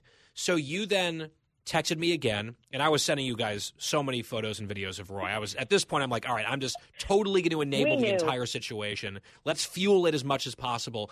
I was taking Roy to get groomed, and our groomer is big in the Bedlington community, if you will, and she knows everyone. Like, she knows it's a little network of people across the country, and if there's a Bedlington around, she knows all about it. It's like its own little world. So, and she's a Fox fan. So I mentioned you, and she's like, oh, yeah, the smiley weather lady. I'm like, yes, that's her, definitely her. You've got it. I explained the situation, and she said, well, I think that there's a litter coming up in a few months in this state. I think there's only one puppy that I'm aware of, Bedlington, that's not spoken for in the country right now, and I think she is a she, and she's in Iowa. And I was like, well, that seems unlikely that Janice will get that exact dog, but maybe down the line here, this would be a woman that would be good to have in touch with Janice. So I put you guys together. And then what? And we talked, and so there was a little boy that they thought was available, and the little boy was being adopted by another family in New York, in Manhattan, who, by the way, we're seeing tonight. So no way. You know, it's like this. Yes, so we're going to meet with Lola's little brother tonight, who lives in Manhattan. Anyway. So I got on the phone with Lori Friesen. She's with the Glorious Bedlington Terriers, by the way. She's very proud of her breed. She takes care of this breed. And by the way, this is a very old breed, but also a rare breed. There's a rare gem breed. And she's very proud of the fact that she's been, with this group of Bedlington Terriers for 30 years now. She's bred them. She's shown them. Yep. She's also a trainer. So and they kind of look at people might be Googling on their phones real quick. These are the dogs that kind of look like little lambs. They're like little fluffy sheep. They're the cutest thing. They're an English breed. Go on. Okay, so I got on the phone with her. Wonderful. We got along right away. She said, Janice, I have to tell you, the dogs have all been adopted, but my husband and I were talking this weekend. We were going to keep the little girl because she is very beautiful and she really could be a show dog. But we were talking about it this past weekend, and she already has 4 other dogs at home that she takes care of. And she said to her husband, if we can find a perfect family for this little girl, then we will give her away. We'll give her up. And so it was one of those moments where, Guy, it was like a meant to be. And so, she's here with us now. This is how dedicated she is, a breeder, that she came to us with Lola, and she's been with us for the last couple of days. This is how dedicated to the breed she is. She wants to make sure that we are comfortable, that we love her, that we know what to do. And honestly, she said to us, I love this breed so much that if whatever reason something goes wrong in the next year and you decide, oh my gosh, I just can't take care of her, I will take her back, no questions asked. Like, that's how invested she is in this breed. And I love her. We have gotten so close. And I'll tell you, Lola has made our lives even sunnier, Guy. So I feel like you made this moment happen for us. We love her. It was like she walked in the door and it was like, we've missed you our whole lives. It's just like this meant to be. So I will forever be so grateful to you. And just to introduce me to this wonderful new piece of our lives that, it's going to be with us for a long time. Well, I'm just so overjoyed. I did not know the detail. I thought Lola was the available girl. I didn't realize that was actually her brother who got adopted by a New York family, and now the siblings are going to hang out in New York together this weekend? Yes, it's happening tonight. That is the most adorable thing I've ever heard. It is just spectacularly great, and I think it's a very nice offer saying, within a year, if it's not working out, that will not be happening. I think within 1 minute, Lola was a total, immediate, permanent part of the Dean crew. And the thing is, Janice, I think we all understand, and it's a well-known fact, all dogs go to heaven. And I feel like the Bedlington contingent up there had something to do with this because it is just so special. I was telling Roy, I talked to Roy because that's not crazy at all, but I was telling Roy about all of this and that he has a distant cousin who's now in the home of a friend, and they have to hang out at some point as well. And I just cannot tell you how happy this makes me, and I cannot wait to get inundated with photos and videos and stories about Lola and that new journey together in this special little love. And if there's anything I can do to help beyond what we've already done, any questions you might have, I've already started grilling you on a couple things, crate training and that sort of thing. I'd love to be a resource, but right now I'm having too much fun. I have more curiosities. Let's continue this conversation right after a very quick break with Janice Dean on The Guy Benson Show. Fresh conservative talk. Guy Benson Show. Janice Dean, our guest on The Guy Benson Show in the happy hour, just got her new puppy, What has been your favorite thing so far? Because the thing is, the photos, when she curls up in the little donut, Roy does the exact same thing. I don't know if anything is cuter ever in history. That's really cute. And listen, I have to be honest, she's a really, really good dog. But I will tell you the thing that made me just, I don't know, smile from ear to ear is my husband took Lola out for a walk in the neighborhood. And she's already met, like many of the dogs in the neighborhood. This is a very dog-friendly town. And as soon as she knows her house now, it's been a couple of days, she came into the house through the door, and then I was in the living room. She saw me, and Guy, she came right up to me and was like, doing that little noise like, I'm so happy to see you. And it was just, I can't even describe the moment except to say that I am so in love with this dog, and she's just brought so much joy into our lives I never thought was possible. So I just, to be continued, you know, I can't wait to continue to share her with you. And I've already put pictures up on social media. So, you know, and everyone has been so lovely. It's just really been such a How great can you not? experience. It's like if you don't, I'm sitting here, it's like, oh, here we are talking about our dogs. But I'll just say it. If you don't like this segment, it's because you hate puppies. And shame on you. Because this is fantastic radio. As far as I'm concerned, I'm going to put my foot down on that one. But you have to follow, if you don't already, follow Janice Dean on Instagram and on Twitter. You will see Lola. I have also posted a few little hello photos back from Roy. And last question, Janice, quickly. How are your boys with this? Is it everything they were hoping it would be? They say she's the best dog ever. And I will tell you on that, since I've been posting pictures and you posted pictures of Roy, now I'm seeing pictures of everybody's dog, which I also love. It's like we need more of this. We need more dogs on social media because dogs bring the country together.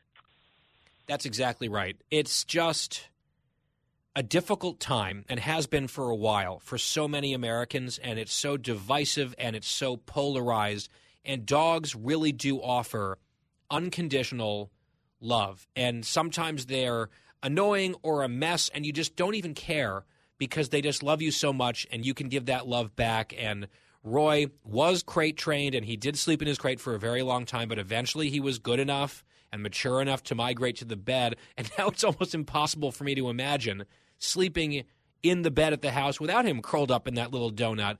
And it's just making me so happy just to talk about him and to know that now that little spark is with you guys, and you have so many years ahead with sweet Lola. What a little baby she is. And I'm just thrilled. And Janice, any small role that I played, it is a totally wonderful thing to help make such a wonderful person and family a little bit happier. Congratulations. We love Lola. We're totally obsessed, and we have to do a play date. I know it's a little bit of a drive, but I think it would be worth it. Oh, we will. Maybe we'll have to, bring it to Fox and Friends, right? Roy and 100%. Lola meet. I think that is something like, it's a date. Let's make it happen. I think that's where it needs to happen. And we're going to start a Bedlington craze in America. I'm just putting that out there. Janice Dean, meteorologist at Fox News, New York Times bestselling author, and now a doggy mama. I'm sure you'll hear all about it on her podcast, the Janice Dean podcast as well. Janice, have a great weekend. A fun little puppy date tonight. Tell me all about it, and we'll talk soon. Love you, my friend. Thank you so much. Right back at you. The Guy Benson Show, very happy hour, continues next.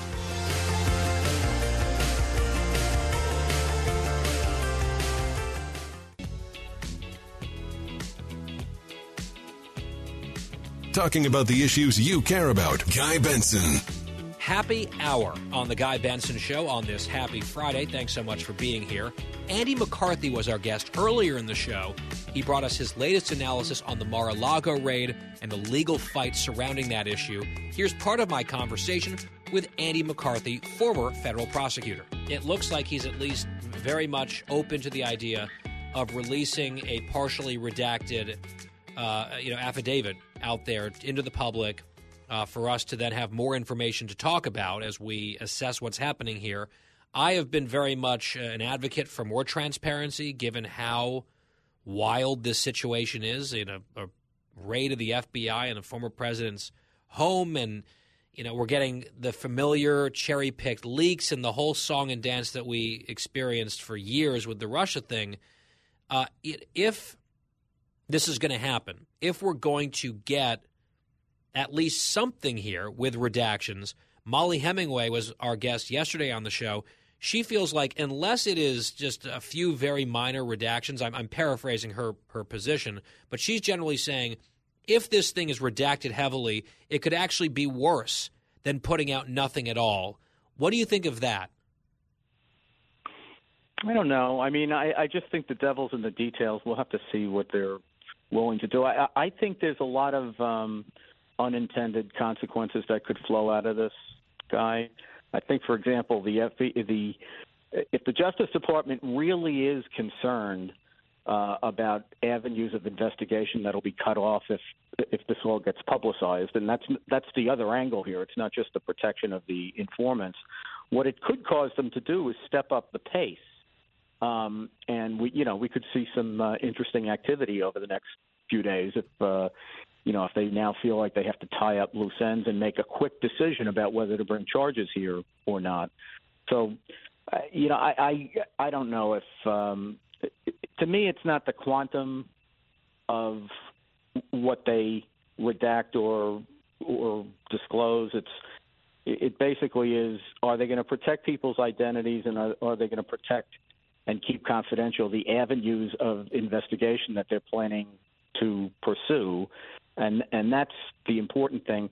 And I can't get myself all whipped up about this because, again, this is a criminal case. We're going to see the affidavit eventually anyway. If they charge people, we'll see it when it's turned over in discovery. And if they don't charge people, then the government won't any longer have an excuse that it's got a pending criminal investigation, and then we'll see it because of Freedom of Information Act applications. But this is not a FISA. One way or the other, we're going to get this. All right, and so this actually raises another thought that I've been having, because you said maybe they'll hasten the investigation, maybe they'll step up certain things, change the timeline or what have you. We have heard through reporting that they're at least saying that they are still in the early stages of whatever this is. And sometimes you'll get little leaks here or there, leaks out of law enforcement or the DA's office, certainly not unheard of.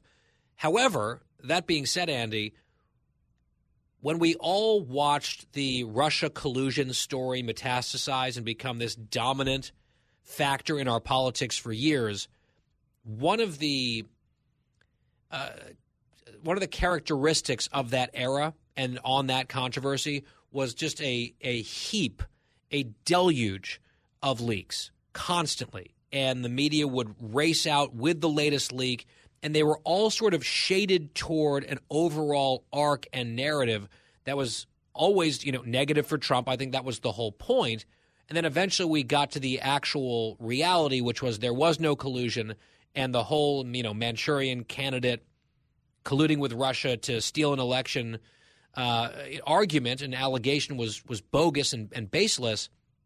When you start to see more leaks, right?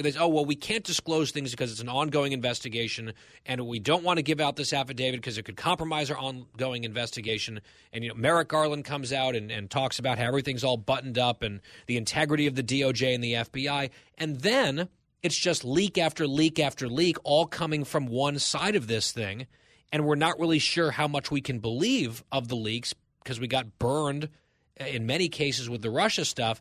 I mean, I wonder how much that at least factors into your thinking on what the fair way would be to handle this matter, because it's not like everyone is keeping their powder dry and we'll all find out together. There has been, again, a whole program of leaks that seem to let the public know little tiny snippets that whoever these people are want us to know, and it's not a complete picture. Again, this is not necessarily unusual, but it does seem kind of one-sided and probably seems unfair to a lot of people.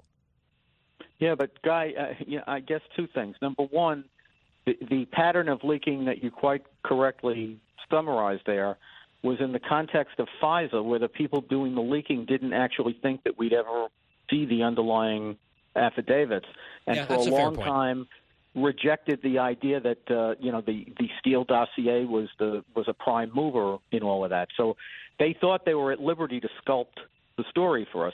Here they're not, because we're eventually going to get this. And for all the people who are saying it's unfair, and I'm hardly carrying a brief for President Trump here, but the judge would not have issued the warrant unless he found there were probable cause of those 3 crimes that are laid out in the warrant. Obviously, Trump is presumed innocent, and the Justice Department hasn't charged him yet. But if you put out the unredacted warrant, what you're going to have is a criminal case where Trump appears to be guilty of 3 crimes where he hasn't actually been charged. So his, at this point in time, his presumption of innocence would be undermined.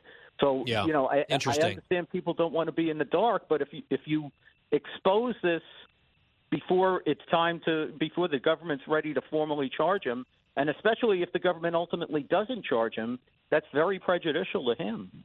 Totally. And I think that the charging decision was one that they chose not to make, certainly with Hillary Clinton when it came to classified materials. And we don't know if there'll be a different standard here or if this is all about something much bigger than just classified information, which is your theory. I guess in the meantime, it's just more speculation here, and the speculation might get more fodder about a week from now. My discussion with Andy McCarthy, Fox News contributor, available online at GuyBensonShow.com. Also on our free podcast, the entire show on demand, start to finish, no charge to you. GuyBensonShow.com, FoxNewsPodcast.com, or wherever you get your podcasts. And there's Bonus Benson on the weekends as well. When we come back, the home stretch, an anniversary of a now mostly obsolete piece of technology familiar to so many of us of a certain age. We will pay tribute to the compact disc right after this. For the full interview and more, go to GuyBensonShow.com.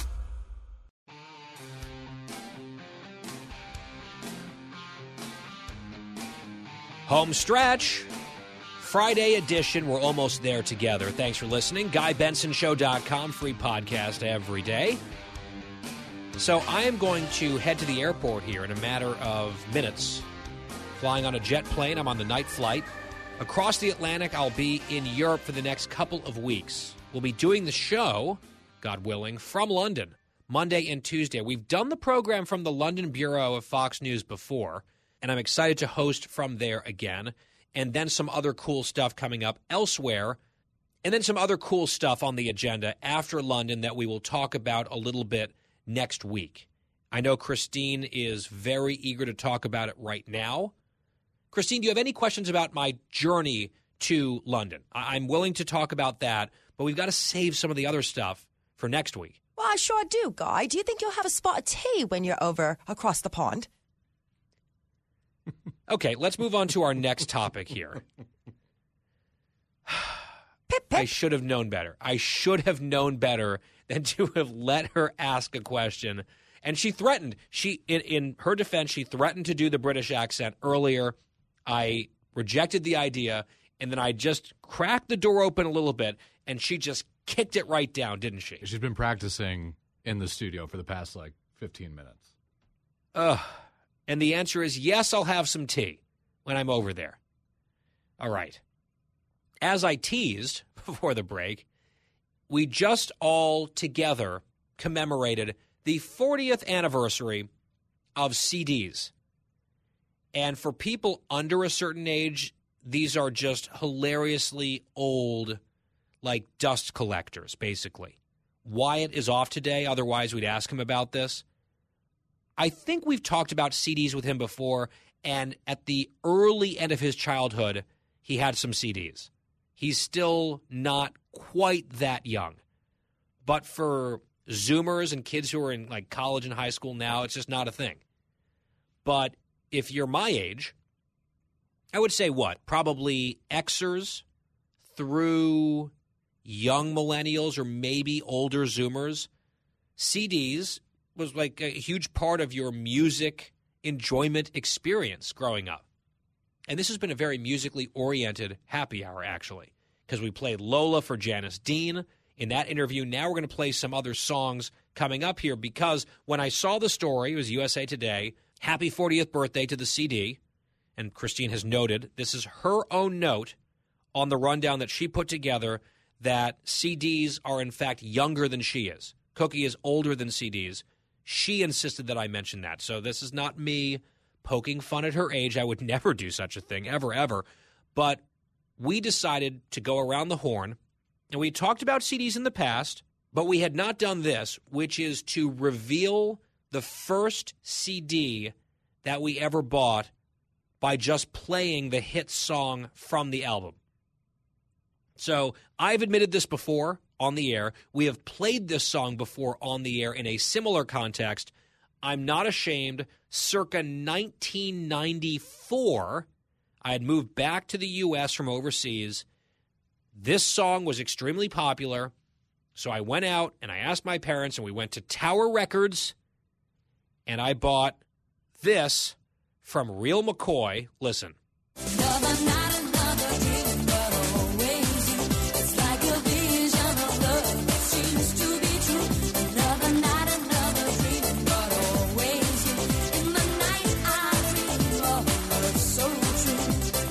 Okay, that's just a bop. I'm sorry. I apologize for nothing.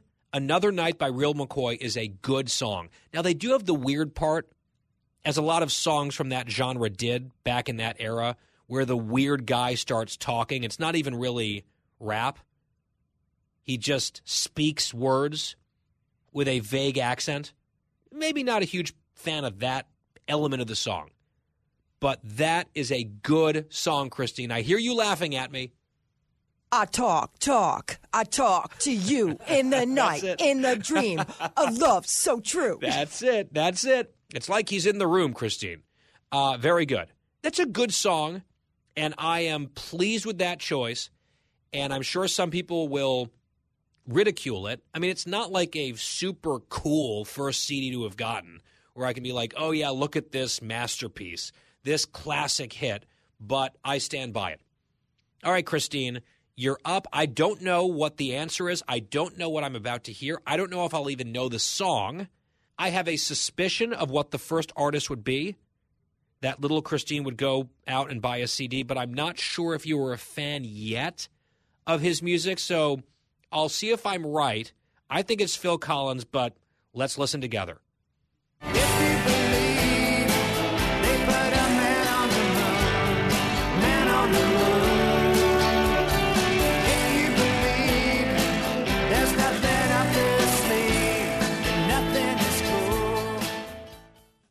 Is that the chorus of the song, the most famous song on the CD? Yes. You don't know that song, Man on the Moon? It's by R.E.M.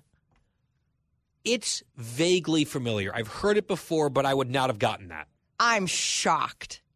Like, that's a really popular song. I even love that one. What year would that have been? 92. 1992. Okay. And then when did your love for Phil Collins blossom? Was it later? So my love for Phil Collins was already happening, but what happened was I had so many of the Phil Collins cassette tapes that when I said my parents bought me, my first mini stereo. Remember, it was like a mini stereo you got. So it had like 2 cassettes, your CD player. A boombox. It wasn't a boombox because it had 2 separate speakers. I remember. See, to me, that's a boombox, and you can either have the speakers on either side of it, like clipped in, or you can take them off. That was what I remember, at least. So the boombox, I think, was you could travel with it, right? You could move it around. Yes. This was bigger. You weren't moving around with this. But my mom, I remember when we went to buy it for my birthday, and she said, "You have enough Phil Collins. Like, is that really what the kids are listening to? Like, maybe we should find something else." The kids were not listening to that, but they should have been, because Phil Collins is really good. And cassette tapes were what everyone had before CDs, but the CD is like, they were sleek, they were cool looking. You had those Discmen that became a thing. So it's a different ball game. So R.E.M. is your first album that you bought on CD. That was my first album I bought on CD. Don't forget, we're getting into almost grunge time now. 1993, 94. I remember I had some Pearl Jam. Like Kennedyville. This was the era of Kennedy on MTV that you're talking about. 1,000%. My best friend, who I went to Backstreet Boys with, still cannot believe that I know Kennedy. Like, that is like one of her favorite people ever. Like, she was obsessed with Kennedy. I just didn't know her from her MTV days. I've only known her in Fox World, but she's got this other whole universe that is just, it's amazing to hear those stories. All right, Dan, remind me, Dan, you're roughly my age, right? Within a year or two, I think? Yes, I'm 34, so I was born in 1988. So I was a little later to the CD train than you guys. We had cassettes and all that. 2 years younger than I am might make my guess of yours wrong.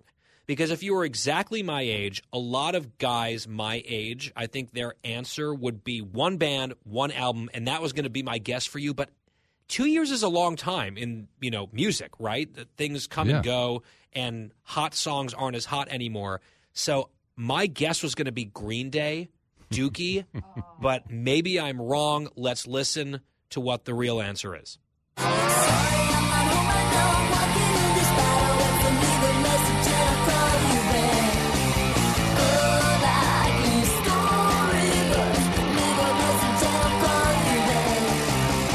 So that's No Doubt, isn't it? Absolutely. My first crush, Gwen Stefani. She's got like that sort of punk cred as well.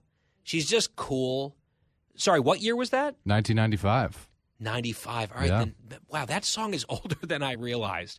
I'm just glad that I got the band right, and I did not embarrass myself and go 0 for 2 with you guys. That is a good one. Was Green Day? Green Day was probably too much like 93, 94. I think Dookie was like 92 maybe. Fact check, Dookie was February 1st, 1994. So right perfectly, like sitting right there for me, and I went with Real McCoy. I think Real Doubt is a very strong contribution to this, Dan, so congratulations. No doubt. Sorry, yeah. Okay, well, it was better than trying to do a British accent. I'll give you that. And we got to go. I got to catch my flight over to the UK. Christine will be staying very much here in the United States of America. No more accents, Christine. You can ask me more questions on Monday. Doing the show from the Fox News London Bureau. I'm really looking forward to that. Have a great weekend out there. Enjoy Bonus Benson. We'll talk to you next week on The Guy Benson Show. Cheerio.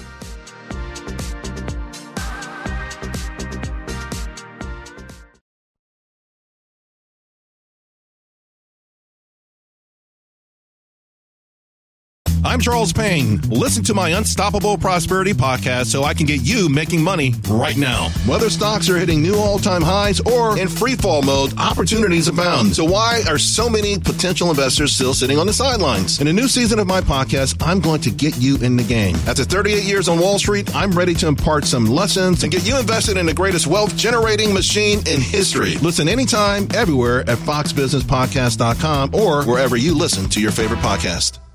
Listen to the show ad-free on Fox News Podcast Plus, on Apple Podcast, Amazon Music with your Prime membership, or subscribe wherever you get your podcasts.